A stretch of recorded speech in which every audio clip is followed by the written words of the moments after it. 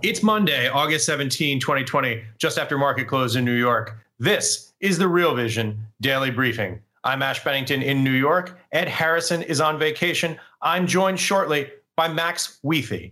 But first, with the day's stories, Jack Farley. Thanks, Ash.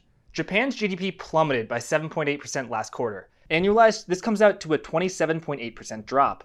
This is the biggest decline since the beginning of the dataset. The New York Fed didn't have great news either. Its Empire Manufacturing Survey came in at just 3.7, well below the 15 flat expected by economists. The one saving grace in the data releases today is the National Association of Home Builders Market Index, which stands at 78, matching the record of December 1998. Demand for new homes is robust. This rosy headline picture is getting talked about a lot, but one data set that's not getting as much buzz is the mortgage delinquency rate from the Mortgage Bankers Association, which now stands at 8.22%, nearing the highs seen during the financial crisis. What's even more remarkable is that the foreclosure rate continues to decline. It's indicative of the federal moratorium on foreclosures. The thing is that the delinquency rate and the foreclosure rate normally move together. They're correlated. And this makes sense because the foreclosure rate is basically a derivative of the delinquency rate. But that has changed. Foreclosures have stalled even as delinquencies approach 2010 levels. The moratorium on foreclosures keeps on getting rolled over. The current deadline is August 31st. And lastly, it's Precious Metals Week. Today on Real Vision, Lyn Alden spoke to Ron William. It was nice to pair Lyn's macro insights with Ron's technical expertise. A lot of charts, so check that one out for sure. Tomorrow, Ed's going to be speaking to Peter Cecchini. Stay tuned for that. And then on Wednesday, Raul's going to be speaking to James Rasta about investing in mining stocks. We could not have picked a better time to start this campaign, with the bombshell coming out last Friday that Warren Buffett's Berkshire Hathaway bought over $500 million worth of Barrick Gold Corp, the largest precious metal miner in North America. This is really important, as Warren Buffett has been a skeptic of gold for the bulk of his career. Barrick shot up after hours on Friday, and it continued its rally into this morning. Other large-cap gold mining stocks quickly followed suit. And it's not just the underlying price that spiked, but the implied volatility too. You see, this is a very dramatic time for gold. You had the epic rally over the past few months. Then last Tuesday was one of the biggest sell-offs ever. And then on Friday, Warren Buffett buys Barrick Gold. So the dominoes really are lining up. And that's why we hope you join us this week as we dive deep into precious metals. And with that, let's go over to Ash and Max. Thanks, Jack. Welcome back, Max. Thanks, Ash. Good to be back. Looks like you're in the office. Yeah, I am in the office, and we got an interesting package today from a subscriber. I'm not going to give away too much as Ed is on vacation, and it is for both you and Ed. But to that subscriber who sent you guys a gift, thank you so much, and maybe you'll see it on screen in a few weeks. Perfect. What's the subscriber's name? Oh my gosh, what did I just had it? Let's see here. I've got James D. We'll call him James Dean. James D. All right. Yeah, James D. Sounds good. So Max, what are you looking at this afternoon?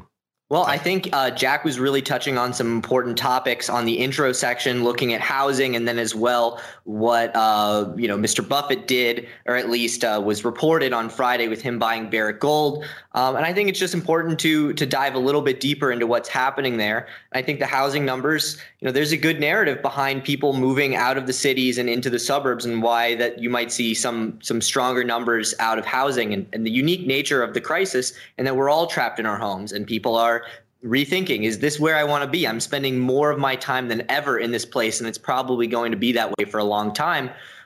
So it doesn't surprise me to see some strength out of the housing market. And then as well with Barrick Gold, Barrick Gold is a stock. It's an equity. It produces cash flow. Buffett's remarks about gold being a pet rock and having no place in a portfolio, I don't think really apply to Barrick Gold. They're still, they're pulling something out of the ground and they're making money on it.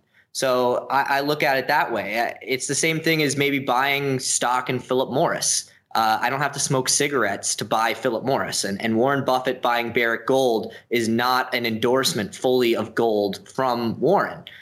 So if he were buying bullion, or he came out and said, I'm buying bullion, that would be a completely different story. But as of right now, I look at it as Warren Buffett doing what he does. It's buying valuable companies that he thinks are either cheap or have a good opportunity to grow. Yeah, and also very kind of Mr. Buffett to coincide his purchase with Precious Metals Week here at Real Vision. I know, you really couldn't ask for much more, and we had a little pullback last week. We found some it's been a short period of time, but it looks like we may have found some support with today's price action. So we'll see whether that resumes this week. I think there's going to be a lot of tell coming from the price action as we move through the week. Yeah. Let's jump back to something you mentioned earlier. You're talking about the strength in home builders. National Association of Home Builders Index out today, 78, tying an all-time high set in 1998. So this isn't just a relatively strong performance. This is extraordinarily strong sentiment coming out of home builders. You alluded to something, Max, which I think was spot on. The peculiar nature of the crisis, the notion that people are trapped in their homes and moving. I guess my question to you is, in what way is this indicative or suggestive of anything at all in the broader economy, except for this very isolated circumstance that we're looking at here? Well, I mean, it still holds a little bit of water. It's important to think about. If people had no money to move, they wouldn't be doing something with it. But I think it says more about what people are doing with their money than it does that there is, that everything is fine. So that's how I view it through that lens. It's more about what people are doing rather than if they have anything to spend. Yeah, talking about the bizarre nature of the circumstances that we find ourselves in, one of the analysts reported that a potential headwind against housing is lumber prices are rising due to mills being shut in the prior 2 months. So this is an incredibly weird environment. You see basically these changing patterns of consumption. You see changing patterns of supply, and it's just a weird market. And you wonder really what the broader lessons, if any, can be drawn from this.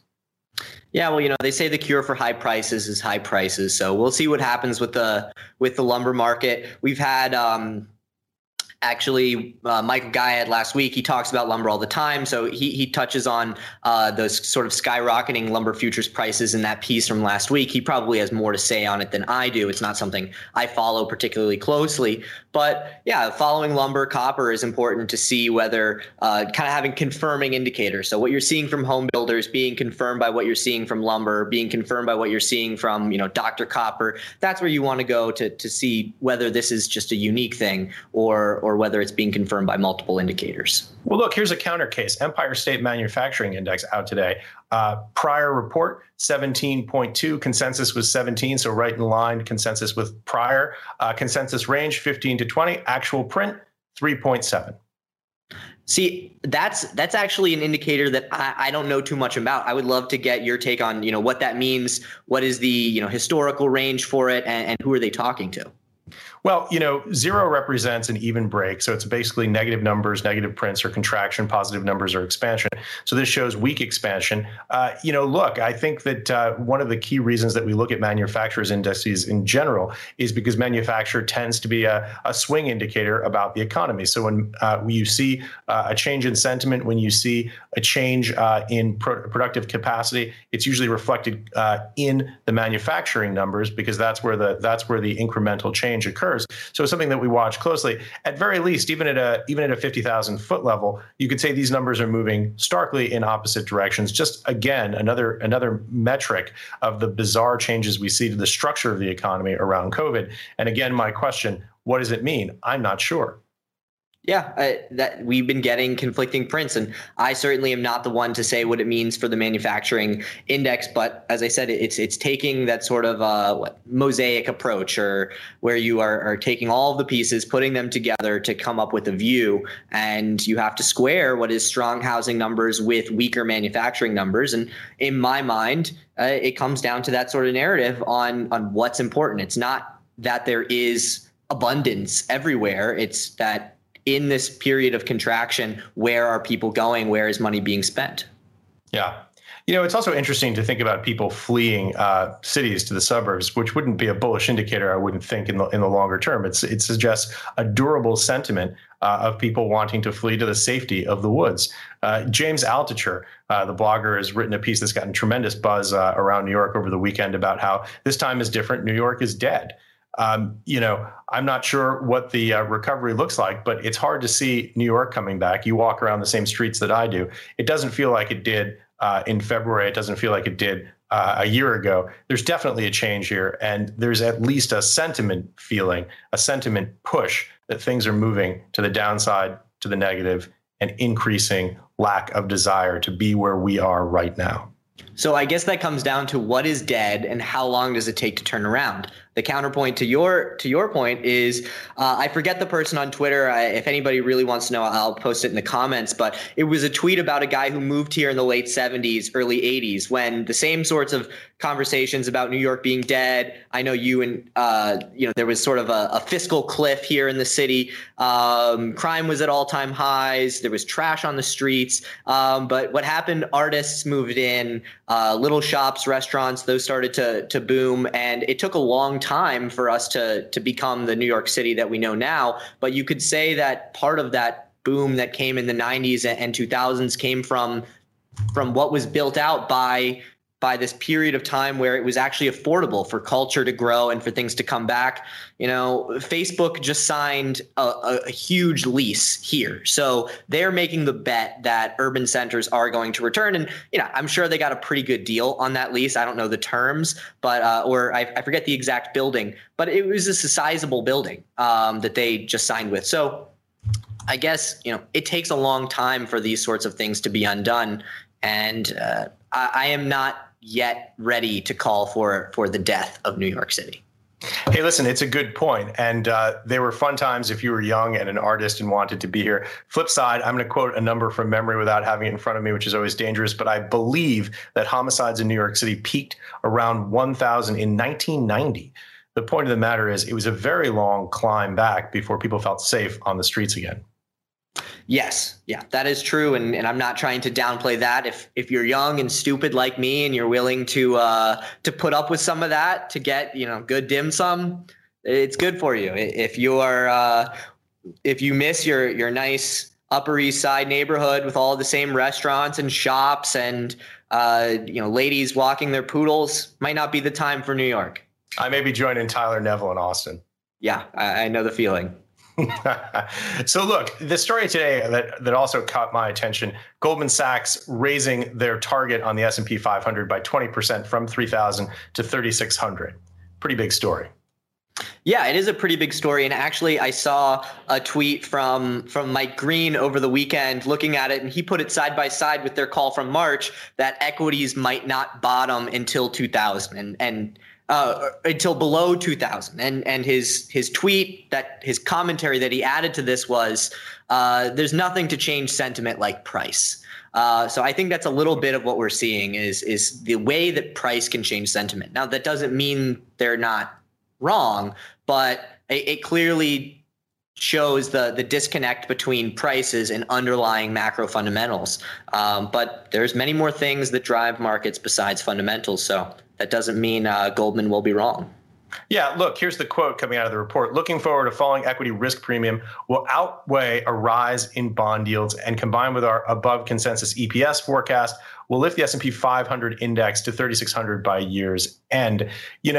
Talking about comparing it on a relative basis to bond yields, it sounds like it's monetary policy, it's fiscal policy piling in that's changing the sentiment on this. Look, we're now at the close of the day, 3381 on the S&P 500. That's a hair's breadth off the intraday highs set in February pre-COVID, 3393 on 19 February 2020. You have to look at these numbers and ask yourself, even if you're not an alarmist, not saying the sky is falling, not saying the world is falling apart, really, equity markets are pricing future earnings of, in this case, the S&P 500 as a basket. You have to ask yourself, really, do you feel that you're as optimistic as you were if you assumed that things were priced to perfection in February at all-time highs? Yeah, and really just doing the simple math on that number where we were 3380 to 3600, it's less than 10%, right? So it's not like they're saying we're going to get another 30% before the year is over, dispersed over a couple of months. It's less than 3% a month. It's not unheard of. It would be quite the run considering what's happened this year, but it's by no means out of the question. Yeah, and certainly I'm not saying that markets might not have room to run. I guess I just think about this. I worry about retail investors who are out there who are probably concentrated, who are probably not hedged, who are probably not doing risk management. They're making momentum bets, and I just worry about the pain that people might experience. Yeah, I'm with you there. I was actually talking to Tyler today, and we were discussing, is this a mania? Are we there yet? His take was no, and I tend to agree with him. Yeah, people are getting more involved in investing, but there's more information out there. It's easier than ever. It's one thing to get a stock tip from your landscaper. It's when your landscaper fires you and says, "I'm not a landscaper anymore. I'm an investor."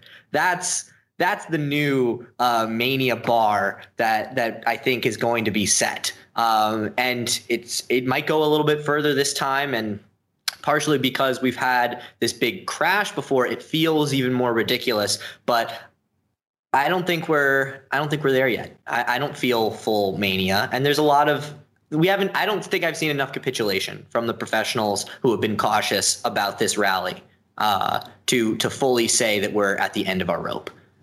I kind of wonder, it's like the old joke that a guy has delusions of adequacy. I mean, I wonder if the market may have delusions of adequacy, pricing things basically at par from where we were pre-COVID, which isn't to say that markets couldn't run higher. The cynic in me wants to say S&P 4,000, sure, why not? More stimulus, more central bank activity, sure, I can believe that. But at the same time, there really is a feeling that things are starting to get out of step or continuing to stay out of step with the reality on the ground.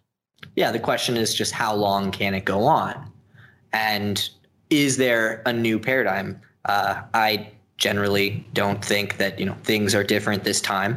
But I'm still waiting for that narrative. I'm still waiting for it's different, everyone was wrong, sort of, table pounding, chest banging. We aren't quite there yet. People are still cautious that there is, more turbulence to come. And just from a sentiment perspective, I haven't seen enough, subtweeting of people's bad calls from March and April yet from the proud bulls to really say that we've reached that sort of peak I told you so moment. So Max, let me play devil's advocate. Where's the evidence that there is pricing for turbulence ahead? Where's the evidence that there's pricing for turbulence? I don't think there is evidence that there's pricing for turbulence. I mean, like put calls are still low, but you could argue that is just people playing catch up.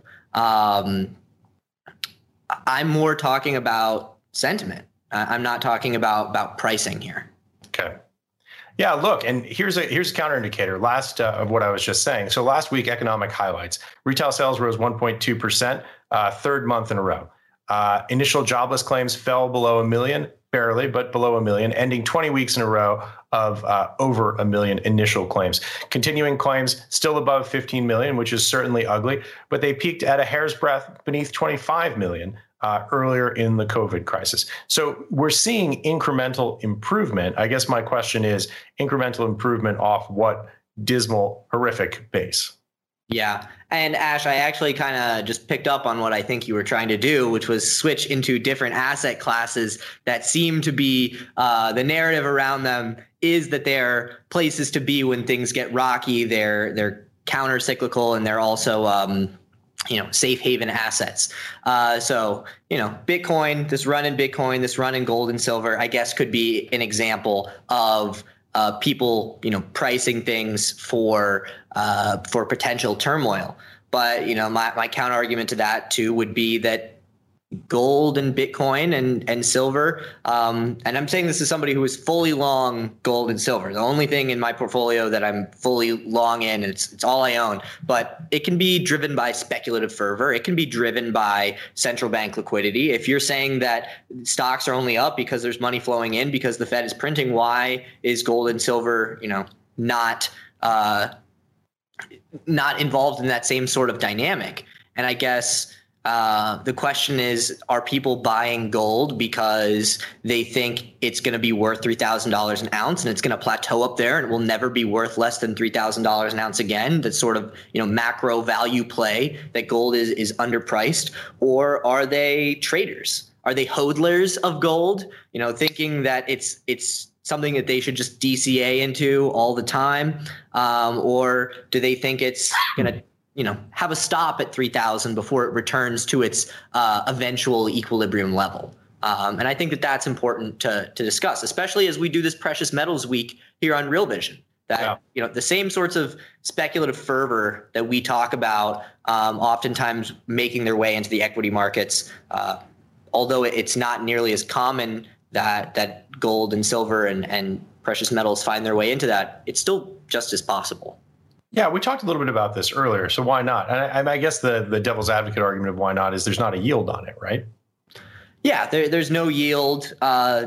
You could argue that what central banks are doing and the macro environment is the fundamentals, but yeah, there's no yield, there's no free cash flow, there's no business model. It is 100% a psychological asset. Now, there's 6,000 years of psychology and plenty of reason to believe that that's not going to change. But I had a conversation today with somebody on the plus tier who was talking about the traditional buyers are stepping away and the more speculative interests who are in it for price appreciation in the short term are stepping up. Now, how much more speculative interest can come in? Will it eventually move the price enough so that those other buyers step back in and they realize, central banks and whatnot step back in because they realize that it has plateaued, it has gone up? I don't know, but they aren't buying in the same way they were, a few months ago, and the people who are stepping in are not the traditional gold bulls. And as I said, I don't think Warren Buffett's overall take on gold has fully changed, but we're all opportunists. Yes, as investors, that is always the case. Also, I was looking at some overseas summaries earlier in the day. Europe obviously imposing new lockdowns, GDP from the UK, 20% negative. That's quarter on quarter. That's not an annualized rate. France today announced that they are deploying riot police to enforce mask wearing all over the country. Even if the guy in body armor speaks to you really politely and tells you to put your mask back on, that can't be a good feeling in terms of sentiment in the country. And I saw an interesting note from Nikkei that Japanese listed companies' earnings expected to plunge 36% year on year in fiscal 2020. Yeah, the sort of U.S. is the underperformer story, seems to be having some conflicting evidence coming out slowly. That is pretty terrible numbers from the UK and as well from Japan, more of a sentiment indicator in France, but it could be indicative of what's in store for the rest of the world. And that it just really hasn't caught back up here in the US. But that's certainly not positive overall for the global economy. All right, I'm going to keep going with the headwinds here. So I was reading a report from the T. Rowe Price, chief economist today, estimating that the expiration of the CARES Act on July 31st could cause a contraction in personal income expenditures of minus 4.5%. Consumer spending decline based on the expiration of the CARES Act and the fact that there is currently no end in sight to getting that reinstated. Congress is adjourned for the summer. Mitch McConnell says the Senate will come back if there's an agreement. The consensus wisdom is don't hold your breath. Yeah, and I was pretty wrong on that. I was fairly confident that something would happen because of the political consequences, and something did happen. It was just an executive order. So is there any possibility of any of the actions from the executive order going through? I haven't been following that nearly as closely. Yeah, my sense was that I'm obviously not a lawyer. The analysis that I was reading said that it was constitutionally dubious, and that the sure bet to get it done is to have the branch of government that has the power of the purse, Congress, rightfully pass these appropriations. The question of whether or not it will be upheld in the courts, again, more risk on the table.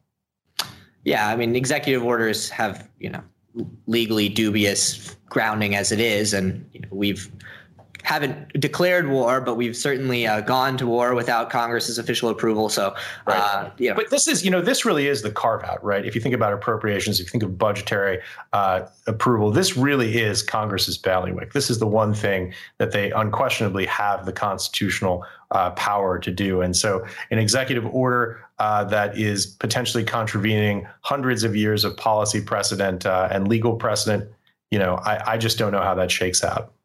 Yeah, well, I guess, as I said, there are plenty of executive orders over the years that have evoked just as much, this is Congress's role, and we now don't bat an eye at them, or they're, commonplace. So we'll see whether this is one of those things, and potentially the degradation point for, the checks and balances that have been set up by the U.S. Constitution. Yeah, that's a great point. And every time we hit one of those yellow lights and then blew through it, it probably felt the same way. Just the same, all things being equal, on the other side of the coin, it still seems like additional risk. Yeah. I'm not at all trying to say that it's set in stone, but I thought it was especially considering, I think our last conversation we were discussing that so thoroughly, it would be important to bring that new twist in that I don't think either of us had predicted. And then as well, the staunch pushback from the Democrats on what seemingly is what they wanted. So I just thought that was interesting political posturing, that originally it was all on the Dem side. It was all about getting a deal done, getting something out there. We need to help the people. President steps up, puts through an executive order, and then, whoa, not so fast. We wanted it at all costs, but these costs are too much. So I just thought that was an interesting twist that I don't think anyone predicted. Yeah. And also the one thing that everyone should have predicted is where the blame was going to go. It's that way, right? Yes. I mean, it's extraordinary till it's like we live in two totally different universes, right? It's all Nancy Pelosi's fault. It's all Mitch McConnell's fault. You will hear the same explanation from two different people with two different parties. Yeah, well, I think we do a decent job here of trying to avoid that, and we are just discussing it from the perspective of possible outcomes, how it can affect the economy and thus the market.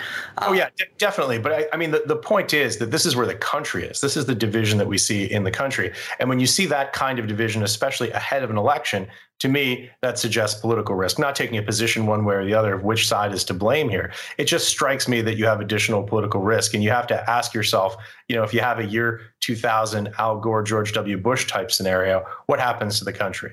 It was unpleasant in the year 2000. Under the current political circumstances, it may start to feel like we're coming apart at the seams. It's a frightening issue. Political risk isn't something that we've traditionally thought of being a risk to markets in the United States in quite the same way that we generally thought of the rest of the world. And here we are in 2020, realizing we're there too. Yeah, it really is. It does feel, different this time in terms of the tension in the air. Maybe that is, just us being in New York, where I would say, we are both pretty open-minded guys, and it feels like if you don't have strong views, what are you doing in New York?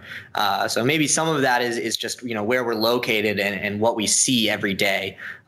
In my time in Ohio, I did spend some time back home, and I did notice a more relaxed climate. So I do think some of it has to do with where we're located and just the heat in the air here in the city. Yeah.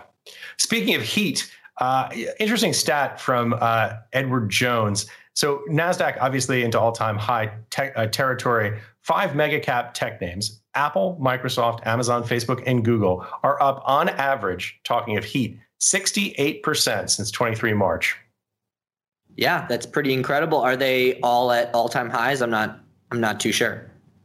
I don't know, but several of them are, and if not, they're very near it. Well, look, there's plenty of other companies like that are up even more. So it doesn't really, the 68% number, it's flashy, and they obviously have accounted for a huge amount of the gains in the market. But, so a lot of things got oversold. There was a company that I got, a message like, hey, check out this company. It was BJ's Brew House, and it was up at 60, something like that before the crash, and it got down to $9. I think it's trading at, 24, 25. So it's over doubled. It's still not even close to where it was on the high. But the question is, is it coming from an oversold point at the bottom, even though it's still not at all-time highs? And so with those other companies that you mentioned, I think they are mostly up above where they were before the crash. The question is that March 23rd point that you're talking about, was that a bridge too far? Yeah, I mean, I would also say that, look, there are always examples of companies that make large moves. But what's striking about these is just the absolute dollar value that we're talking about here. The market cap of those companies combined is absolutely massive. I think 3 of them are above $1 trillion right now. This is some substantial percentage of the overall index weighting. And so as a consequence, it's an interesting thing to think about. Yeah, and I know it might be a little tired to the viewers to talk about the indexation and the fact that, S&P 500 is, momentum begets momentum, and as things rise in market cap, it's just a self-reinforcing narrative. But, that price action that you're talking about, I think perfectly exemplifies it. But you could also argue that it is a good example of the market pricing in fundamentals, which is these companies which haven't seen their bottom lines hurt that much, who have these iron fortress balance sheets, are where the money is going. Is that an indicator that the market is mispricing things, or is that an indicator that the market understands what's important and that there's solvency risk out there, and it's not going to be Apple, Microsoft, Amazon, those sorts of companies? And they've shown the ability to adapt quickly. They have the money to adapt, to attract talent. So you could say that it's a symbol of what's wrong with the market, and I think you could equally say that's a perfect example of the market working well. Yeah, I would probably just say it's a symbol of what's weird with the market. And that's really the key of everything that we've talked about. It's hard to remember a daily briefing where we've had so many contrary indicators, so many contradictions, and we feel like we've just bounced back and forth this whole conversation between, on the one hand, this, on the other hand, here's something completely opposite. Yeah, the old one about the one-handed economists, they don't exist, and that's a little bit of what I'm trying to do here, especially considering the week that it is Precious Metals Week, and there will, just from having seen the content and knowing who we book, like there's a bullish overtone to it. And yeah, undertone, I guess undertone is the word, but it's an overtone of bullishness. And so I think that it's important to always consider the other hand. So that's what we did today. And I think we did a pretty good job of considering both hands. Wonderful. How can I possibly improve upon the perfection of a two-handed economist? A three-handed. Thanks for joining us, Max.